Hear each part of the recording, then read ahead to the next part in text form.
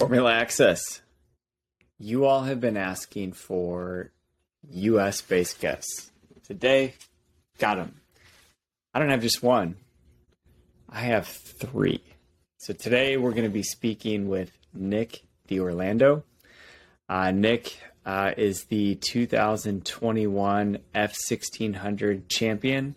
He had a Max Verstappen-esque season and won a ton of races, threw up a ton of huge numbers, took the championship, entered USF2000 in 2022. Unfortunately, he could only make the final four races of that season, and all four races were impeccable. And he is shooting for a full season of USF in 2023. You guys, Nick is one of two champion-bred brothers in motorsports. In 2 weeks, we'll have Michael D'Orlando on the show. He is the 2022 USF champion. And later on, we will have the parents of Michael and Nick. So you guys, incredible story. We go through a family that has slugged it out to get these boys into motorsports and get them to where they are. It has come with great sacrifice. It is truly one of those stories of adversity that we can all get our arms around. There's a lot of blood, sweat, and tears, and just a really tight, genuine family of humility. And you guys are going to enjoy this. Seriously, like I've spent a ton of time off camera with them, and they're just they're really, really amazing humans. So you guys enjoy.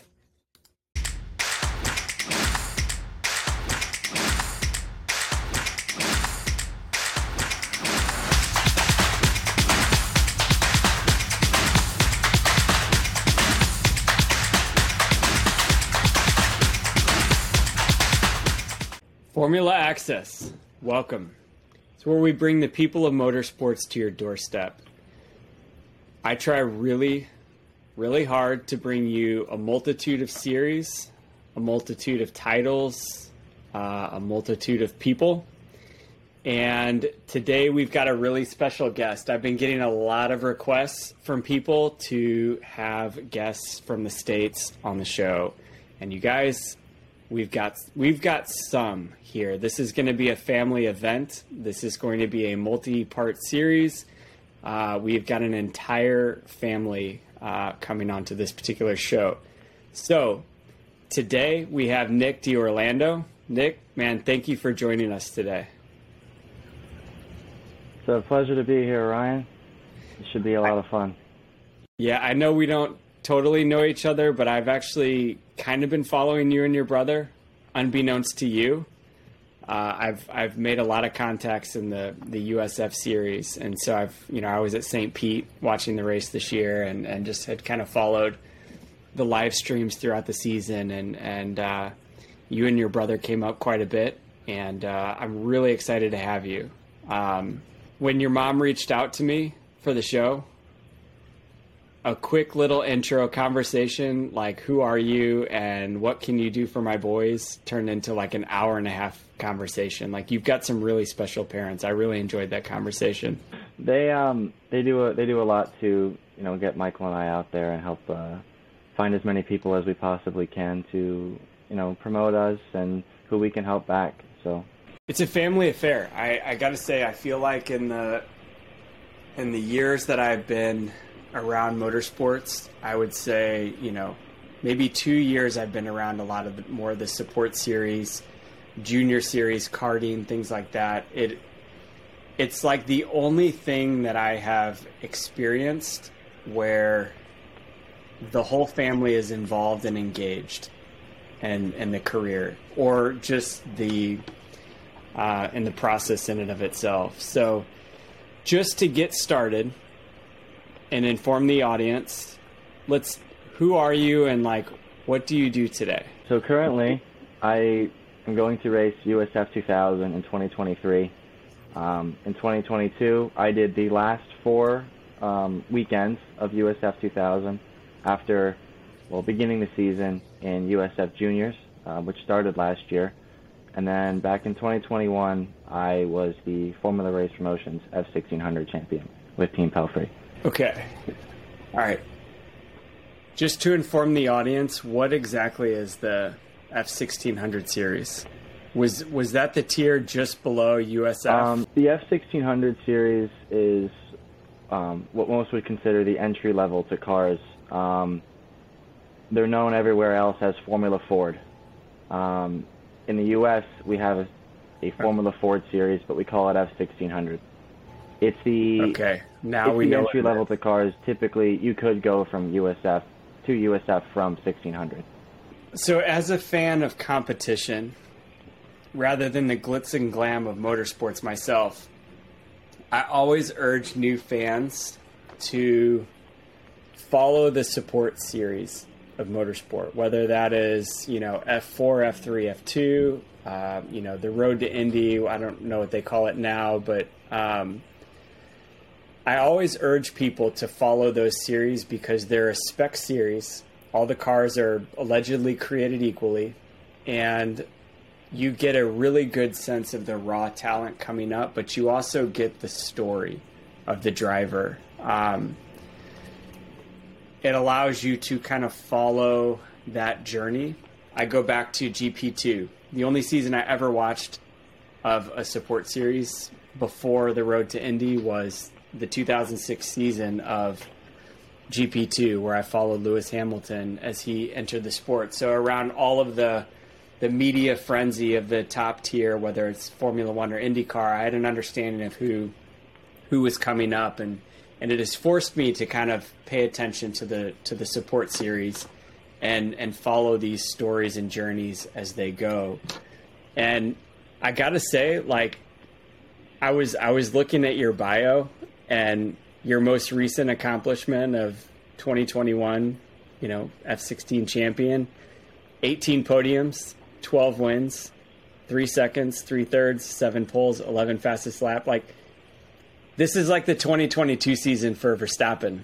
Like, those are some serious numbers to hang your hat on. Like, I hope you realize that in a spec series. Like, how many races are actually in that season? So over 8 weekends my year, it's 24 races. So you podiumed all but 6 races. Yeah. Yes. Podiumed all but 6 and won 50%. Jeez. Unbelievable. How did the last 4 of USF go? The last 4 of USF, I'm very happy with. Coming from not testing that car before, and I jumped between 2 different, both very, very accomplished teams. The first 2, I did Road America and then Mid-Ohio with VRD, Velocity Racing Development. I was able to put together a fastest racing lap in my first race, and a top 10, I believe, in my second. That was at Road America. And then come Mid-Ohio, I placed another top 10 finish with the same team. And then I switched teams for Toronto, which was quite eventful, being my first street race. I took home 1 top 10 that weekend as well, and finalized Portland with another top 10. So 4 top 10s in 4 weekends was pretty good for my first try at USF2000. Now, for the audience to understand, in this support series, the cars change. There's certain elements added, to the overall picture of a car with no aerodynamic elements, to what you see at the top level of IndyCar. What's the difference in the chassis or the car between the F16 and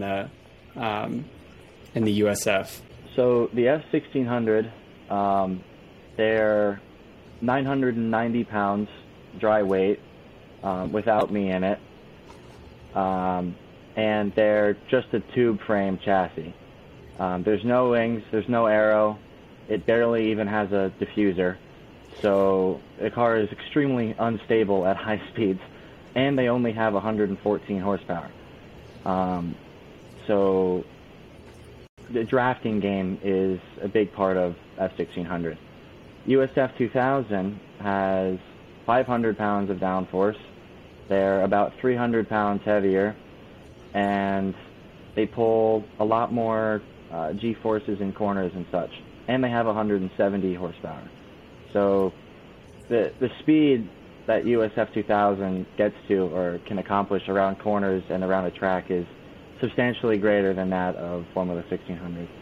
What's the learning curve between the two cars? I mean, it's got to be significant. So I kart with my son occasionally, and I've gone from a 206, which is kind of your entry level kart, to like a high speed electric kart. So you have almost that tag response, touch and go response, and it takes a minute to get a hold of how to drive that kart. What's the learning curve between those two series? The biggest learning curve for me personally was to deal with understanding the aerodynamics of the USF2000 car. Having downforce allows you to be a lot more aggressive in corners and carry such higher speeds. You need to understand how to use it and how to be prepared for it. The USF2000 car also having a lot more power, you have to understand how to manage your rear tires a lot more than in 1600.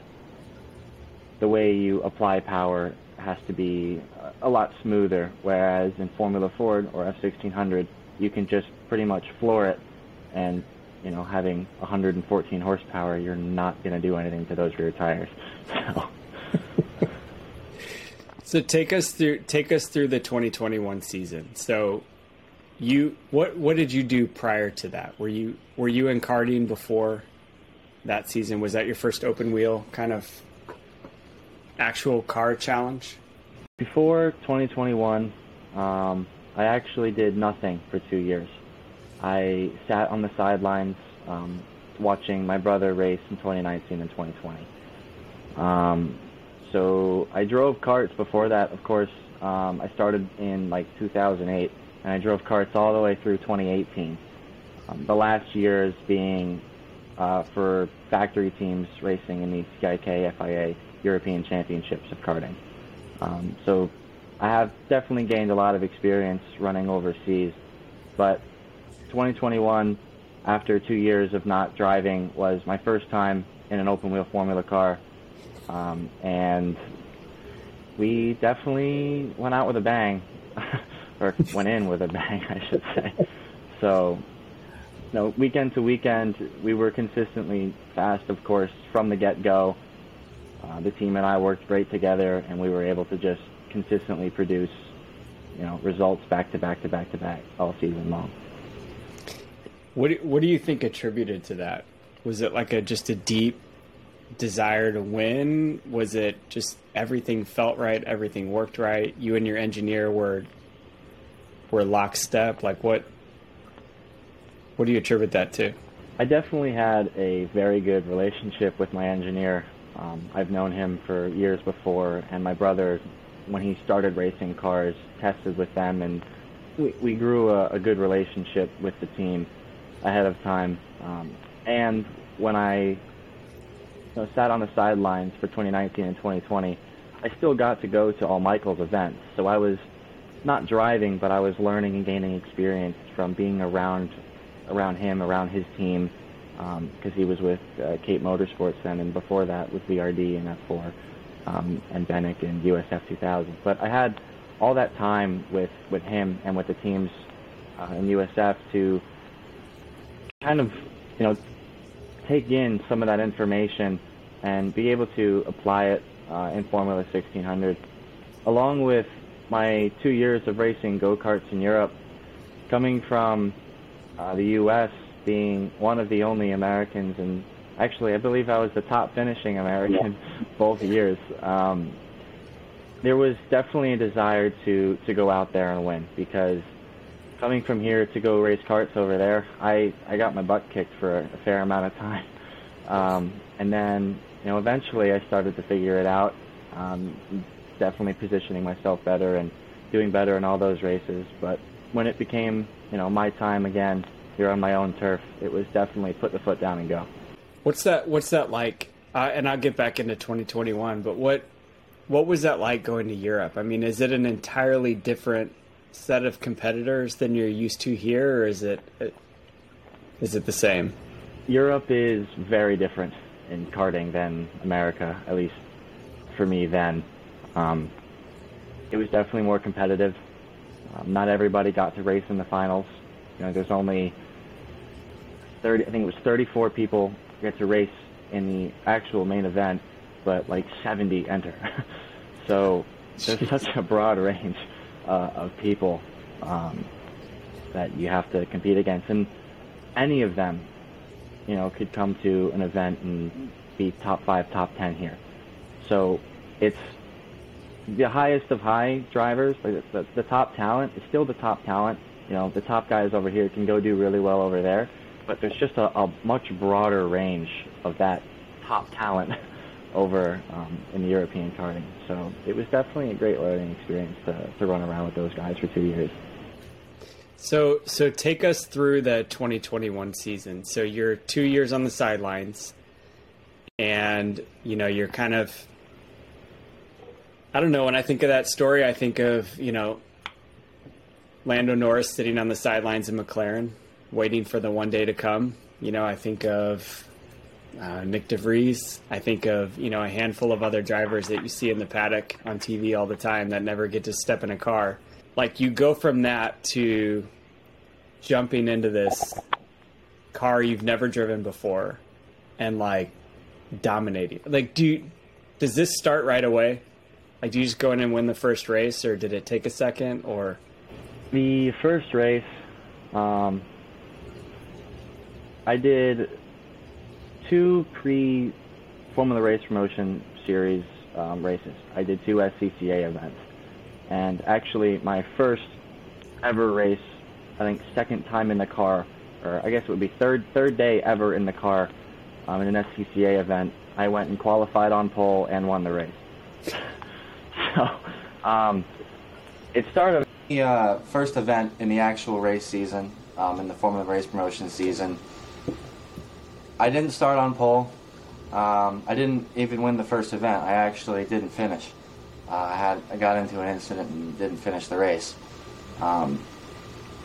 But I learned from that moment, and race 2 and 3 of the weekend, I went out and tried my best to not have to deal with anybody, which worked out because I ended up winning by like 4 and then 8 seconds. So I made it clear that I was not having a repeat of race 1. So it did pretty much come out first weekend, and all right, let's get the ball rolling, win some races.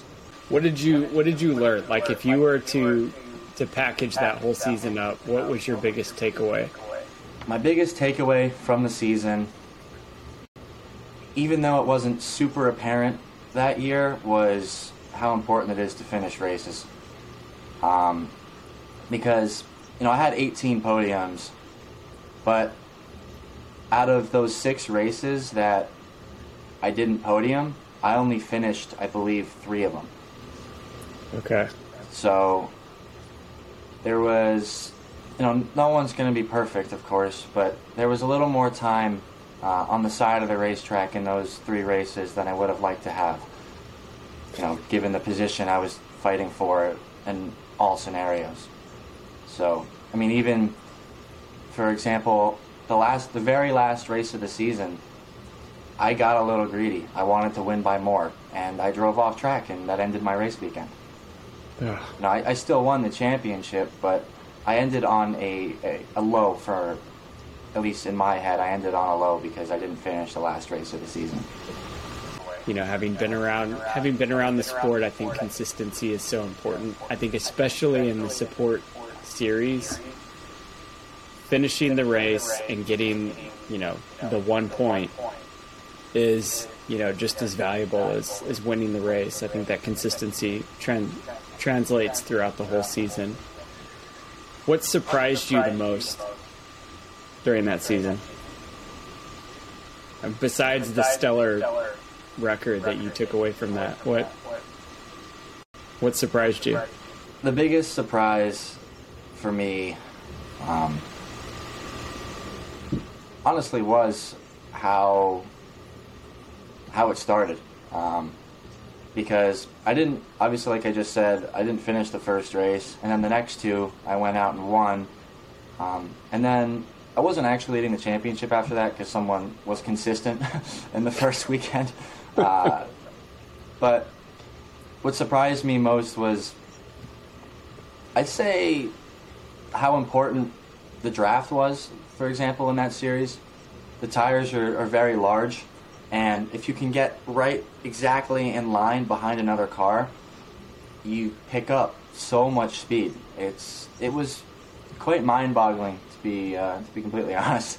Like at some races during the year, for example, Road America, there was like a 6 or 7 mile an hour difference if you were following someone or not. That's insane. That's a lot of speed.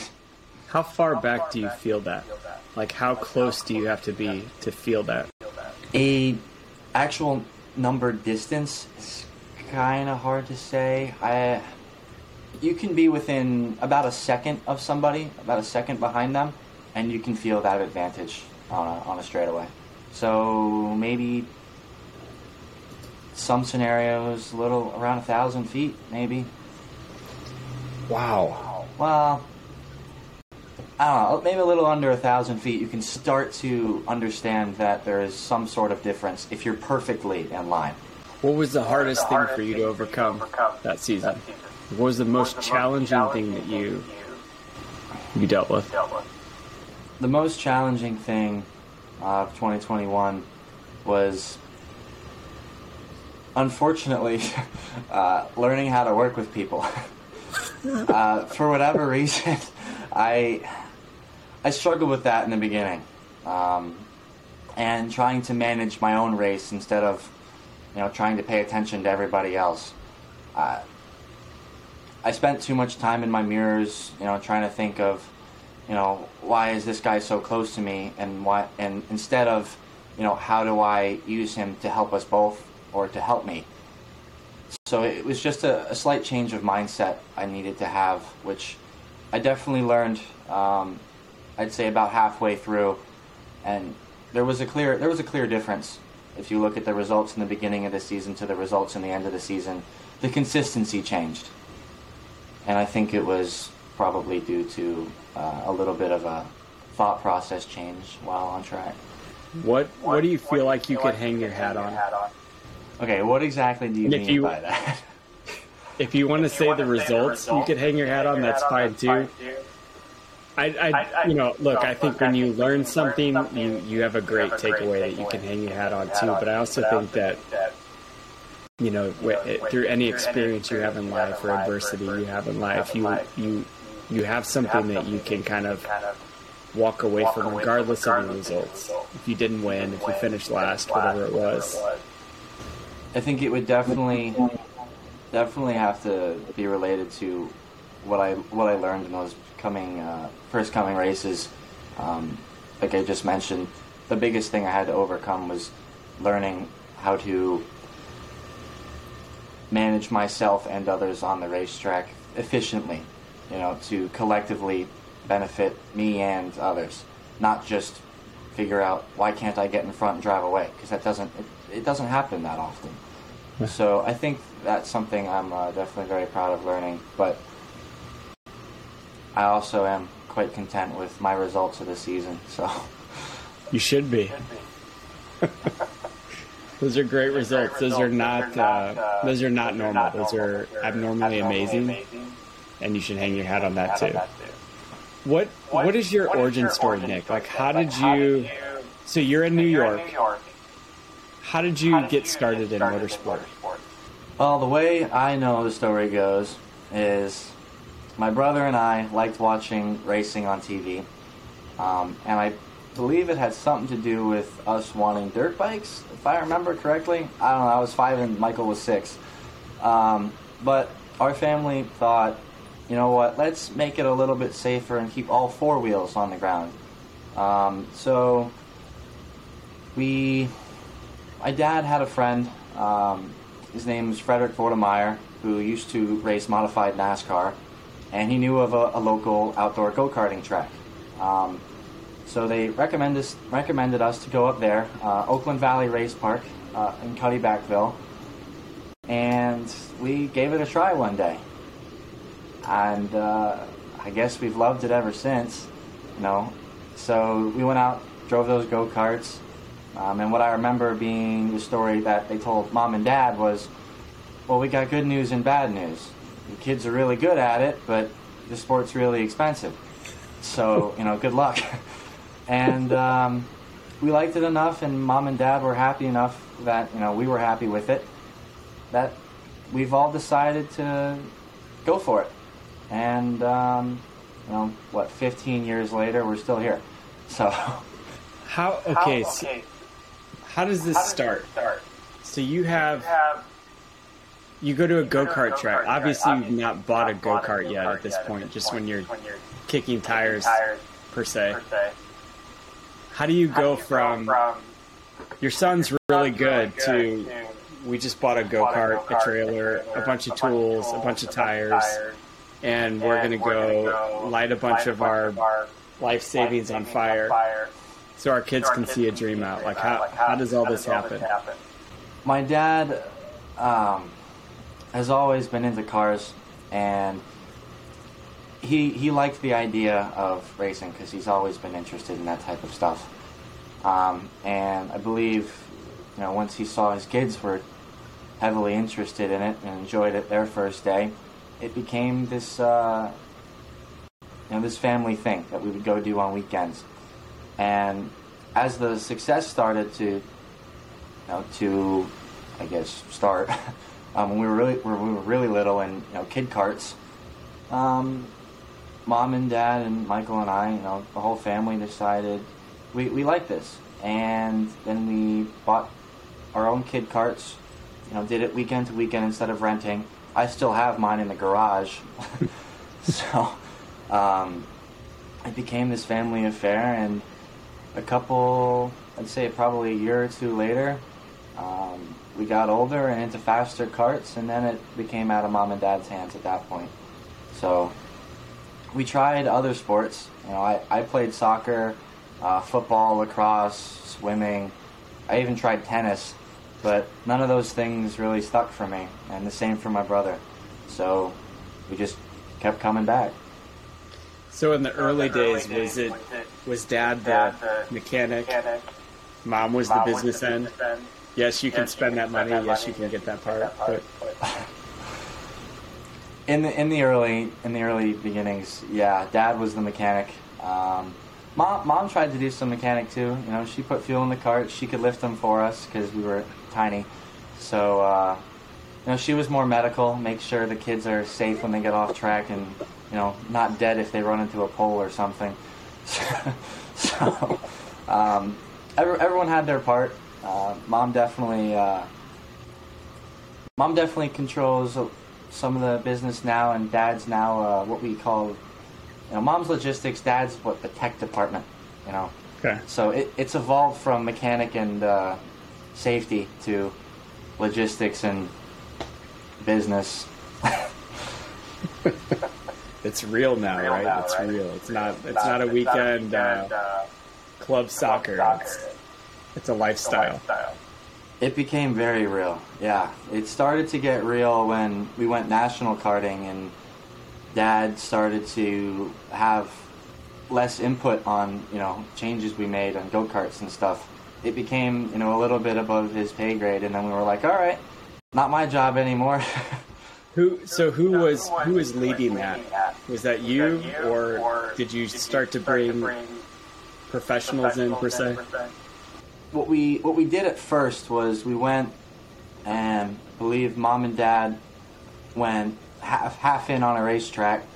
The track that we started at, they partially, we co-owned with another group of people, and we were able to find mechanics and coaches and stuff through the track because they had, schools and stuff that offered that.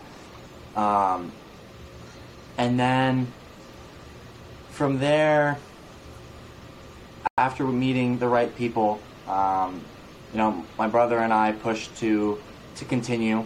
So Mom and Dad supported that idea and pretty much put us in the hand of some coaches and said, all right, go racing. So your older brother races too. Competitor or biggest fan? We were competitors at one point. And if we drive against each other, very much competitors, but we are definitely each other's biggest fan. I've said for years, the only people I look up to is, in terms of racing is, some of the people I've met, like Daniel Ricciardo and stuff, and my brother. It's always been Michael. We've worked together our entire careers, learned from each other consistently. If you could put the two of us together, we always say you'd have the most legendary driver ever. How do you guys keep that healthy? You're competitors, okay? Like, let's just keep that as the basis of it. Like, to me, I think that's really amazing that you can keep that healthy and drive forward. Well, when we were little, we didn't. We used to argue all the time, poke at each other somehow, but that's what all young brothers do. And then through the teams and stuff we worked with, we raced for Team J3 competition. Through the people we met there, they taught us how much we could benefit from working together. And it became this, I want to win, you want to win, so let's work together and figure out how each of us can win. And it was success-based. And then it became, as we got older and more mature and, real brothers, not always getting at each other's necks for being competitive. And we learned how to work together, and I don't know, it just, our lives kind of came together and benefited both of us. So we learned how to work together. That's the best way I can put it. Well, give me some hope as a dad of teenagers. Like, when did this start? When did you guys become like brothers and not, I don't know, I don't want to call it enemies, I think that's bad, but like, when did it get healthy? It started to get healthy as we got older and actually learned more about like street car stuff. My brother and I have always been interested in like regular, tuner cars and stuff like that.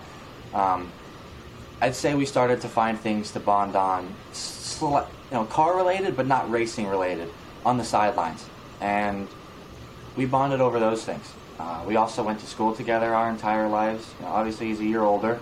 That may not be obvious to viewers, but he's a year older. So we weren't in classes together and stuff, but I've always had him help me for homework, homework help, because he was older and did it already. And then we started to learn more about, I guess, like I just mentioned, tuning cars and stuff like that. And we've always found each other good to bounce ideas off of and play Gran Turismo together and all this other nonsense. And it just got better and better and better as we got older. And now we both attend UNC Charlotte for college, and we live together. So we managed to find a way to make it healthy. I'd say probably once we stopped racing directly against each other, when I turned like 13 into mini max or junior max, and we weren't direct competitors anymore.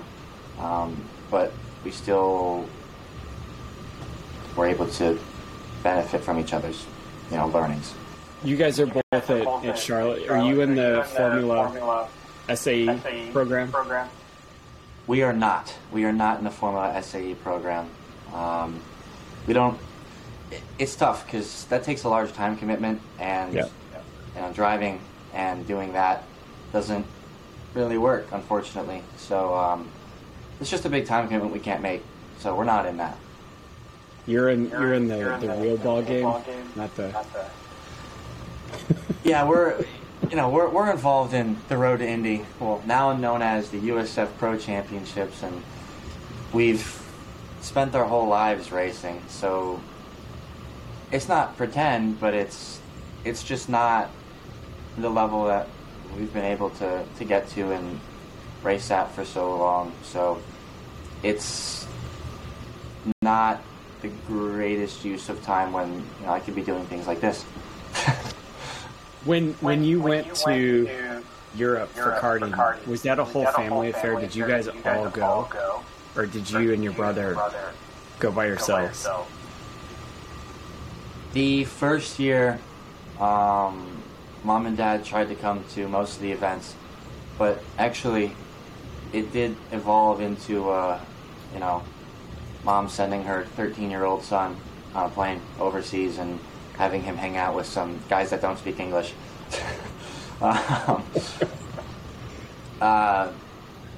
But my brother and I were always together for the most part. His first year was a year before mine, so he was alone. Mom came for race weekends. Sometimes Dad came for race weekends too.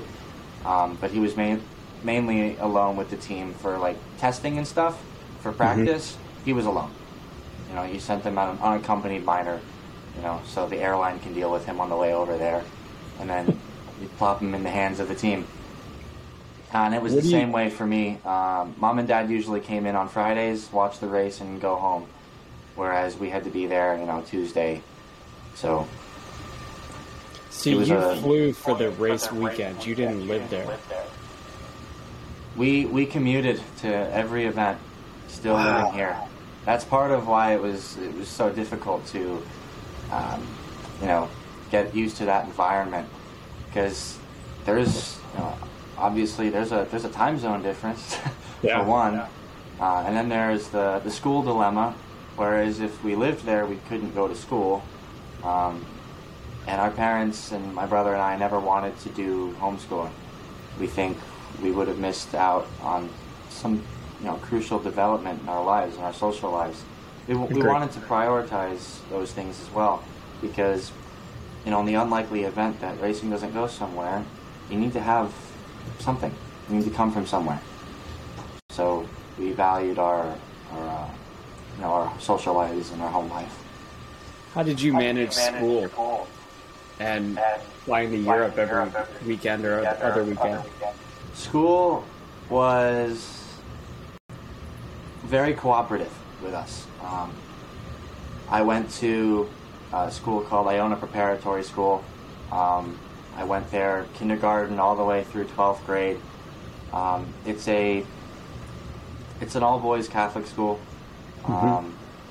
and we've always gotten along with all the teachers there, and the school principal and the president, and they really appreciated what we were doing and what our parents were doing to put us, where we wanted to be and supporting our careers. So they thought, we should do the same.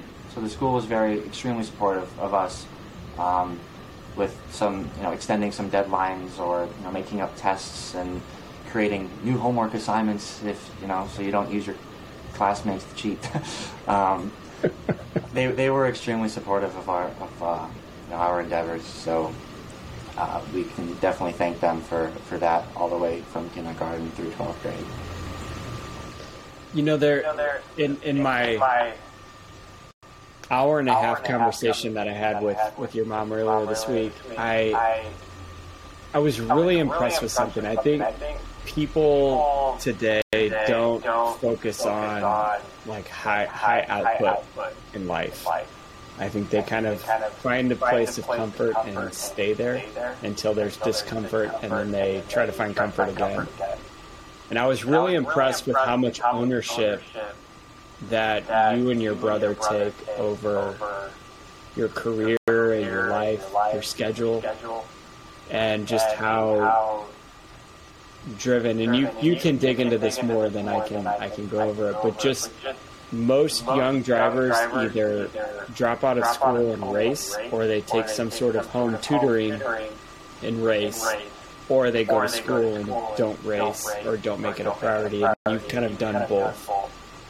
And I think that's really admirable, because a race car driver doesn't just go to school and race. They have to go to school. They have to have a social life. They have to work out, because it's a physically demanding sport. How do you manage all that stuff? Fortunately, working out has been covered. We have a lovely partner, UFC Gym of Merrimack. The owner of the gym is an alum from our school, or his kid's currently in the school. So we made a good connection through Iona to them, and they've happily supported us, with memberships there. So our training regimen's in very good hands over there at UFC Gym. As far as managing everything else, it gets complicated. Very busy weekends, long days, but it can be manageable with some of the skills we've learned while racing. Some of the people we've met through whatever event we're doing, like, for example, I was brought on in the beginning of 21, towards the end of 2021, to do the Team USA scholarship. And through that, I actually got to meet some cool people who were very helpful for, like, media training, stuff like that. So that was useful. They taught me how to do those things. Through high school, our school's been very adamant about time management stuff, and we actually had a leadership program, which I got to do for a whole year, my senior year, which taught us some values that I don't think you typically get out of a public school. So I'm grateful that Iona has a program like that. But as far as the racing business stuff goes, we do all of it ourselves. Our marketing is the four of us. One of us figures how to do something out. I was sitting there yesterday trying to learn how to use Photoshop, because I have no idea what I'm doing on that app.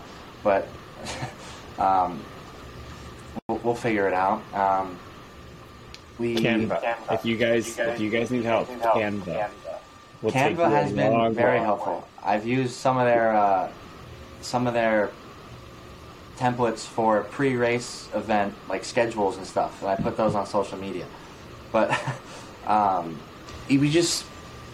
we find a way. I don't even know how to explain it. There's four of us, so you can distribute things pretty far and wide, because we're all into it. It's not like say other families where one of the kids races, and then there's a little less support. But Michael can do something, I can do something, Mom can do something, Dad can do something, and all the people we've met over the years that are invested in us and want to help us, they can do something too. For example, we work with Art Wimless at Rising Star Racing, and he's been incredibly supportive, and he helps us put together business propositions and stuff like that. And we've met people through some of the stuff we're members at back here at home. There's a car club in Manhattan where we've met cool people through. One of the guys we put on the car, a little Motor Media sticker, he's helped us with those things. Mm-hmm. People through him help us with our hero cards and our posters. So we've just found this small group, this clan of people that have all contributed something somewhere. So do you feel like having high functioning parents has rubbed off on you guys too? I think your dad runs his own company. Your mom is working hard, and they work really hard to support you guys. Do you feel like that rubs off on you? Resourceful. It does. That's the word that comes to mind. I believe it does, or at least I hope so. I hope other people see it that way. I'd say it does. I mean, they definitely push us very hard, but it's what parents are for. It's what they're supposed to do. They're supposed to help their kids be what they want to become and be the best that they can be. So, I think we all work very hard, and they've worked very hard to give us the experiences and knowledge to be able to push ourselves almost once we got old enough. So yeah, I think it rubs off. So in the road to Indy, whatever they call it now, I'm just going to keep calling it the road to Indy. What's a typical week look like for you on season? Between school, racing, family? I'd have to begin with a lot of emails. Whether it's talking to teachers about the time I'm going to miss and what I can do on the school side while I'm away, talking to the teams about what they need from me. If we're having guests, I got to email them all the guests that are coming to the race weekends. So race weeks are definitely busy. The week before, usually we're booking, well, hopefully more than the week before, but sometimes the week before we're booking flights, booking hotels, trying to figure out where the team is staying so I know how to get to and from the racetrack because mom and dad aren't always there, and I can't rent a car because I'm only 19. So it's definitely a lot of emails and phone calls. Seeing if I have any tests coming up at school and if I can take them early. Just stuff like that. And then you got to leave on Tuesday night or Wednesday night sometimes to get to the racetrack. So then you're busy all week once you're gone. But yeah, emails, phone calls. And after every weekend we go over our equipment to make sure that we're all set for the next race. So I'd say we definitely. I don't want to forget that one. We do that before we leave too. How do you? Okay. I know a lot of drivers don't move up a rung of the ladder every single season. How do you as a driver decide it's time to step up? Like it's time to step up the ladder and go towards what you're doing. Is that how much confidence you have in the car? How much you feel like you can compete against the competition that season? Sponsorship? What drives that? Those things are typically result driven, but budget is a large consideration in trying to figure out, am I ready to move forward? You have a lot of people helping you with those decisions. For example, the team you're running with, if they have a car at the higher level, for example, a lot of USF2000 teams have USF Pro teams, or USF Pro 2000 teams, formerly known as Indy Pro 2000.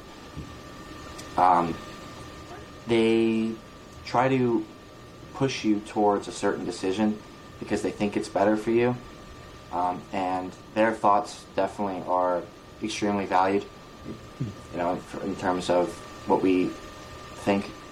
So the team has a big say. The driver, how they feel, exactly like you mentioned, if they're comfortable in the car, if they're comfortable with the people they're racing against, how they feel if they could move forward. The results definitely drive a lot of it. If you get 5th in the championship, you did well. You could do better. So do you want to spend that much more to go do okay again, or do you want to go spend the same amount you just did this year and try and bring home a win? That's what we did for my brother. For us specifically, I'd say we typically run things by Cape Motorsports because that's who Michael's been with the last 3 years. Dominic and Nicholas Cape are extremely well experienced in the Road to Indy ladder and motorsports. We run it by my team I ran for last year, Jeff Bouchard at Team Pelfrey. He's used to work in IndyCar, Indy Lights, and he's been in it so long he can kind of help guide us to people he likes or who he knows, and help weigh our thoughts about what teams to go to, what budget should be, or if I'm ready to move forward, because they're going to be blunt with you, especially if they're not the team you're going to. If it's someone you've been with in the past and you can't go with them again, for example, like I have, Jeff, Team Pelfrey doesn't have anything in the road to Indy. So he's going to give you a very, straightforward, I don't think you're ready, or I think you're ready. So you definitely weigh those decisions in. But there's definitely a lot that goes to it. Budget's a big one too. So do you raise all your own sponsor dollars? Are you out there asking? Yes. Some of it comes from Mom. Some of it comes from Dad. A lot of it comes from Michael and I as well. And we have Art Wilmus, who we work with at Rising Star Racing, who tries to help with connections and stuff as well. But it's completely family driven. We typically find the small network of people who want to do, whether it's business to business stuff or offer experiences, which is what this company right here, Deerlando Enterprises, is for. That's our little family racing company. We do a couple of things, like, for example, if you have a sponsor that wants to go to the Indy 500, but he doesn't know anybody who has a suite, we do. He can go to that, and in return, he'll help us somehow. So that's how we try to find ways to do things, but it's totally family oriented. Whoever we know, we reach out to and see what we can do. Yeah, I just before I had you hop on here, I had the head of sponsorships and partnerships for Sauber on the show this morning, and we were talking about just the massive misunderstanding of the value that sponsorship brings to motorsport. Because I think a lot of people that sponsor motorsport are passionate about it. And, we were just talking about companies don't put enough emphasis on sponsoring young drivers because the ESPN contracts aren't with the Road to Indy or Formula 4 or National Karting Championships. But drivers like Lewis Hamilton, Will Power, these guys are there because companies believed in their story, saw their results, and wrote them a check every year to get them there. And I think, one thing that I try to do on this show is showcase people like you and your brother and other drivers that are out there asking for sponsorships and just being a disconnect between what that actually delivers them. Because a sponsor that Mercedes that stuck by Lewis Hamilton when he was a kid, he's still racing for them and is obnoxiously loyal to them. And so I think, sponsors that sponsor Nick today will have a much easier, call it lower barrier to entry when you are driving an Indy car 5 years from now, 10 years from now, whatever that is. And a much more loyal partnership will exist at that point, which would be extremely valuable to them for content, for a story, for an experience, for access. It was a really great conversation about how valuable it is for businesses to support young, talented drivers that are actually going for it. And I hear that from you and your parents, is there's great sacrifice because there's a lot of talent and a lot of opportunity with both you and your brother. I mean, you guys have both unbelievable results and stories. It's not some billionaire trust fund kid, doing whatever he wants on dad's dime. And if it goes away, then he just jumps on the yacht and grabs a cigar and does nothing for the rest of their life. It's either this or nothing for you guys. And I think that's always a compelling story. So, all that to be said,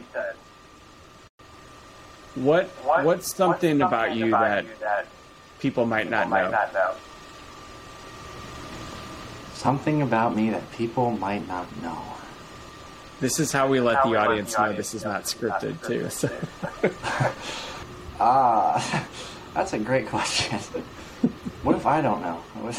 Then what? What do you do out? Do you have hobbies? Like, what do you do for fun besides racing? Well, what I do for fun is still very car oriented. Down at school, we have a large car community that one of my friends has put together, and we now work with him on. There's like 60 of us that some of us are certified mechanics, some of us are just like me. I'm not certified mechanic. I don't have any mechanic background, but I'm still running around with my little Golf, trying to do what I can. So all the stuff I do on my own is car stuff. We host and organize small car meets where we go and talk about cars. We go on drives. We try to go visit places. Like down in North Carolina, there's a road called Tail of the Dragon that we want to go take an event to. It's just cars for us. We've always been interested in it, so we figured, we'll just try to find people that do that. So I drive a 2012 Volkswagen Golf R, my little two-door hatch. They made them in 4, but I have a 2-door. And my brother drives a 2013 WRX hatchback. So Dad and Mom both thought that it was a good thing to support us with, and they allowed us to get these fun little hot hatches. But we're from New York, so we had car requirements. They had to be manual because you pay more attention, and we wanted that. They had to be all-wheel drive because we live on a hill in New York, and you can't get home if it snows. And they have to have enough space to get you to and from college.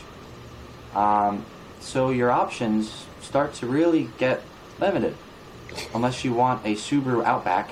I don't. So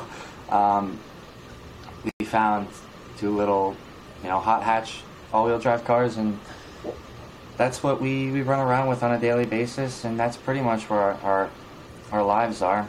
Other than that, occasionally I go and play soccer with my friends because I still like that sport, even though it's not my main thing. I'm not very good at it, but it's fun to run around and kick a ball. And I'd say that's kind of about it. We go to all the events we can, racing related. Like we went to the Petite Le Mans because that's a lot of fun. We go to watch autocross events, see people do drift stuff at a local track, or just whatever. We used to drive up about an hour north of here when we were still home to go hop on a sim every once in a while for some of those small race series that we've been invited to, because the series, the Road to Indy used to do like a E-series and stuff like that. So we used to do that stuff, but we don't personally own a sim, so we can't continue to do that. But maybe that's something we should try to look into if we can. Look, I got a rule: if it ain't broke, don't fix it. You don't have a sim and you have these types of results, I'd say stick with what you're doing. Maybe we should figure it out. So I like your parents even more now. My parents would not teach me how to drive unless it was with a manual. And I drove a manual until I got married, when my wife made me get rid of it because I couldn't hold her hand while we were driving. And that's my history on 5-speed. So now we tell our son, who's also into tuners, if you want a manual, your girlfriend's going to get upset because she can't hold your hand, which is at this age probably good. But you can't find them anymore. You can't find them anywhere. Like, he's looked and he can't find them. He wants to get his first car. They're really tough to find these days. It's definitely difficult to find them. What has been been your pinch me moment? 15 years of motorsport. What's your pinch me moment? I might have to say 2021 season again. 2 years not driving anything, and by the end of the year, I got to stand up on a podium with a trophy that said champion on it. That was definitely a wow, this just happened moment. Or another one could be, let's say, a different championship. I was the 2015 Road Tax Minimax national champion here in the U.S. So that was a pretty interesting moment. I actually remember that weekend pretty well. I dominated the whole weekend. I won the race by, I think, a little over 3 seconds or something like that. And to win a national championship like that, it was a wow. I just did that. So I'd say those two things are pretty high up there on the wow, that just happened moments. Well, I'm sure there'll be plenty more.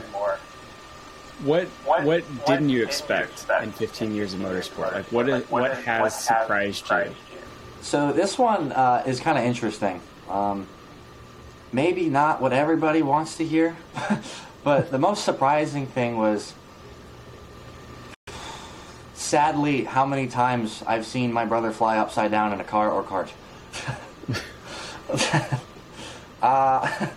So, yeah, that's pretty surprising to be sitting on the sidelines and watching your brother fly through the air like Superman in a go-kart 6 times. That was I'd say that probably takes the cake. Does that make you nervous to race, or is it just? I mean, do you guys even have any fear? It doesn't make me nervous to race. It doesn't make him nervous either. It's all that much better when he comes off the racetrack and he goes, "Did you see that?" So you're not scared. He got back up and he drove the next race. I flipped. Well, fortunately, only once. But I flipped before, and it was unfortunate, but I got back up and I raced the next day too. So definitely not scaring me. Who's your most trusted confidant on the track? It's a competitive world. Your most trusted confidant, like who? It's a competitive world. It's a secretive world. There's a lot of trade secrets. There's there's lots of things that happen, but I realize that drivers generally have like 1 or 2 or 3 people that they can rely on to not be in their pockets, not have their best interest at heart, and really can like be honest and be like, that was a really bad race, like or that was a really dumb mistake that you made, or I don't agree with this decision that you're trying to make. Like who's that person that will always shoot you straight? Usually it's my brother. But if I was to pick somebody else, for example, in 2021, it was my engineer and team owner, Jeff Bouchard. But typically it's my brother. He'll be very blunt with me all the time. Very, not, for lack of a better term, no bullshit. He'll tell me what he thought, and a better way to do something if there is a better way to do it, and I believe him, every time. So are you guys going to be like the Andretti's? Going to both be on the grid at the 500? Yes. Yep. The goal is to cover 2 of those 3 front row spots. The top 2. Well, if you need a contact, you let me know. They're very good people. So that's the ultimate goal? IndyCar? Is that the 5-year plan? The 3-year plan? IndyCar's been the all-time goal for this entire journey. Now that I'm in USF2000, the perfect goal would be 1, 2, 3, 4 years. win USF2000 this year, win in, USF Pro 2000 next year, win Indy next, and then I'd be in IndyCar, but I say 4 because ideally win IndyCar, but you know the odds of that your first year. So 3 would be perfect. 3, 4 would be perfect for me, and my brother probably a little less. We'll see. 2, 3, hopefully. What do you get for winning the series? I mean, there's what do they call them? Scholarships. I mean, does that ensure a drive for the next season? The scholarship does not fully ensure a drive for the next season, but it does take a large chunk out of what you have to find. So next season, I believe it's valued at, I think, 440-something thousand for USF2000 if you win, which covers everything official in the series, plus a little extra. It covers like a helmet and stuff, helmet, some suits. That's your extras. And then it covers your entry fees for every event. I believe official tires for every event. I think that's probably maybe a couple other things. I can't quite remember. I think team fee too. I think is included in there.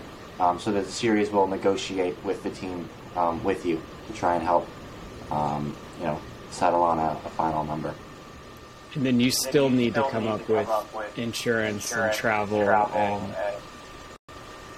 I mean, this isn't $200 a month car insurance, right? This is real dollars. Yeah, you still have to come up with your insurance, all of your travel. If you're going to do any testing with the team, not official testing, you have to come up with that too. So yeah, testing, any pre-event costs. If your family wants tickets to the event, you got to pay for those, of course. So insurance, testing, travel, those things are still not covered. And then damages are on you too, right? Yes, the damages are on us, or insurance if you have it, because you don't have to have it. Okay. So if you have insurance, it'll help cover damages. If you don't have insurance, don't make mistakes. Yeah, definitely don't make mistakes if you don't have insurance. The cars cost a little bit of money, so. I won't get into that. I've heard some of the details, and it's terrifying. So I don't know if I would. Maybe it's because I'm 40 years old, but I'd be terrified to race a car around the track, knowing what I know. So you guys are rock stars, real life rock stars, fighter pilots. Maybe is a better word. So what advice is, as we kind of get wrapped up? I always have kind of two important feats for the show is for people to get to know you, but also for young people that are trying to get into motorsports for whatever capacity that is. Just a roadmap or a realistic insight on what that looks like. What advice would you have for young drivers that are like, I'm pretty good in a rental league and I want to go to IndyCar? What advice do you have for them? Some advice I could give from our experiences is you don't really need to start that early. We started at 5 and 6, and to be honest, I don't think there's a large learning curve until you get to around 10. So that's pretty good advice, I'd say, for parents. Kids are less likely going to listen to that if they're 5 years old. So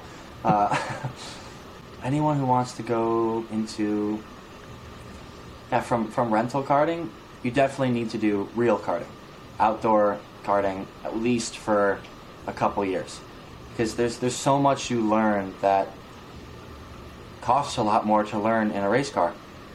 You learn racecraft, which is incredibly important. You learn how to follow people. In karting, you even learn how to hit people, which is you're not supposed to do that, but it happens. You learn how to handle yourself. You learn how to go fast. The movements in karting are a lot quicker. Even though you're going slower, it takes so much physicality and your reaction time has to be absolutely spot on in go-karts, because you're in a such smaller, confined space, and you're around 35 people at once. In a car, usually you're only fighting one or two guys. So you definitely need to learn how to do those things. So learn that in a go-kart for a couple of years. We did karting for 11 years. 11 years is how long I raced a go-kart for. You might not need 11, but you need at least 6. So, find somewhere 7, 8, maybe even 9 years to get into to be in a go-kart, if possible. And also, on the other side of that, don't go to cars too early either.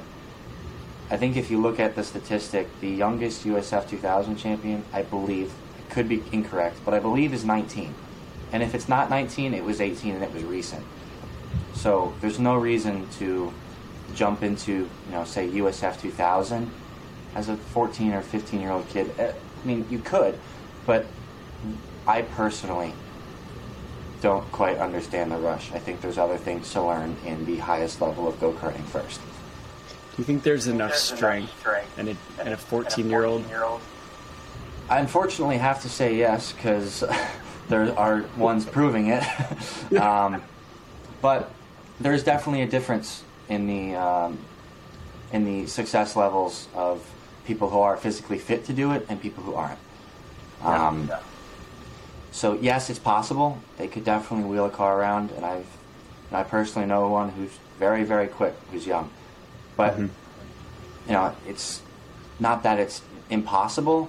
It's just, if you look at history, it's a lot less likely you're going to do extraordinary at that age. And younger kids aren't as mentally fit typically either. You have to be pretty mature for your age to be able to handle some of the things you have to deal with in USF 2000 or higher at 14 or 15 years old. So it can definitely be one of the things that they would struggle with if you jump into it so soon. That's good advice. That's solid advice. Today has been a day of amazing advice. I gotta say, and it's been different. Normally, it's pretty relative, pretty much the same. But today, every guest I've had on the show has given me something I've never heard before. So, solid advice there. How do people find you? I'm pretty easy to find if you know my name. All social media, it's Nick D. Orlando. So that's pretty easy. Actually, my LinkedIn is my full name, Nicholas D. Orlando, and my Facebook is also that. So I guess half is my full name and the other half is Nick. So Twitter and Instagram are Nick D. Orlando. Facebook and LinkedIn are Nicholas D. Orlando. So pretty easy to find when it comes to that. No TikTok yet? Pardon? No TikTok yet? I do have one. I have not started using it. That one's I'm on the edge with, hearing what I hear. I don't know how to use it either, so I should probably figure that out.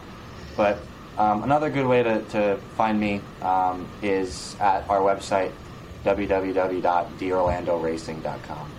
It's a really, that's an easy way to find someone on their website. So.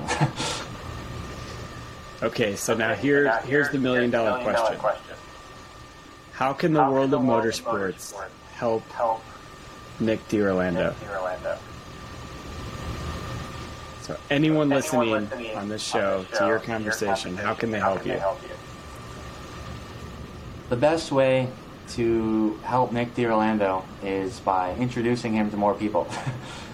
Contacts are one of the things we're starting to, I'd say, run out of. Contacts help build budgets and funding, so that's definitely really important. And not only do they, help with those things, you get to do more. Some people can't offer you money, but they can offer you perks, like our gym. It's not money, but we get to work out there, and they can plan, training regimens and stuff for us. So, things like that as well. But I think the best way to help, me is financial support. Probably is the number one thing. So contacts. Listeners, go to his website, go to LinkedIn, send him a message, get involved. I can't tell you guys how important it is for the drivers that I know much more than I know Nicholas. It is a very synergetic relationship. You're a business owner. To have a young person in an organization that can talk about high-functioning people, to have somebody like Nick or Nick's brother come in to your business and describe going to school, traveling the world, going to races, doing all those things successfully, having a life, having a family, shows people inside your organization how it can be done, and it encourages them through their stories to be able to accomplish that. Every business owner and leader that I've ever come in contact with always wants people like Nick inside their organization to tell their story. And I encourage you to reach out to them, because the relationship is really important. So it's really important to reach out to them and to be involved. Plus the perks that it offers your business. If you are a B2B company, to be around the paddock, even in a support series, I can personally tell you that I have gotten business in USF2000 in the paddock garage by just being present, and that access comes through people like Nick. So I encourage you guys to do it, or at least knock on doors and inquire and exchange business cards.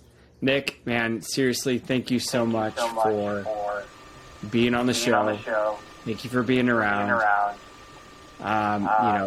Just on a quick additional note, when you invest in the D Orlandos, it's like double for your trouble, if I can say that, because you have two brothers in two different levels of motorsport promoting yourself.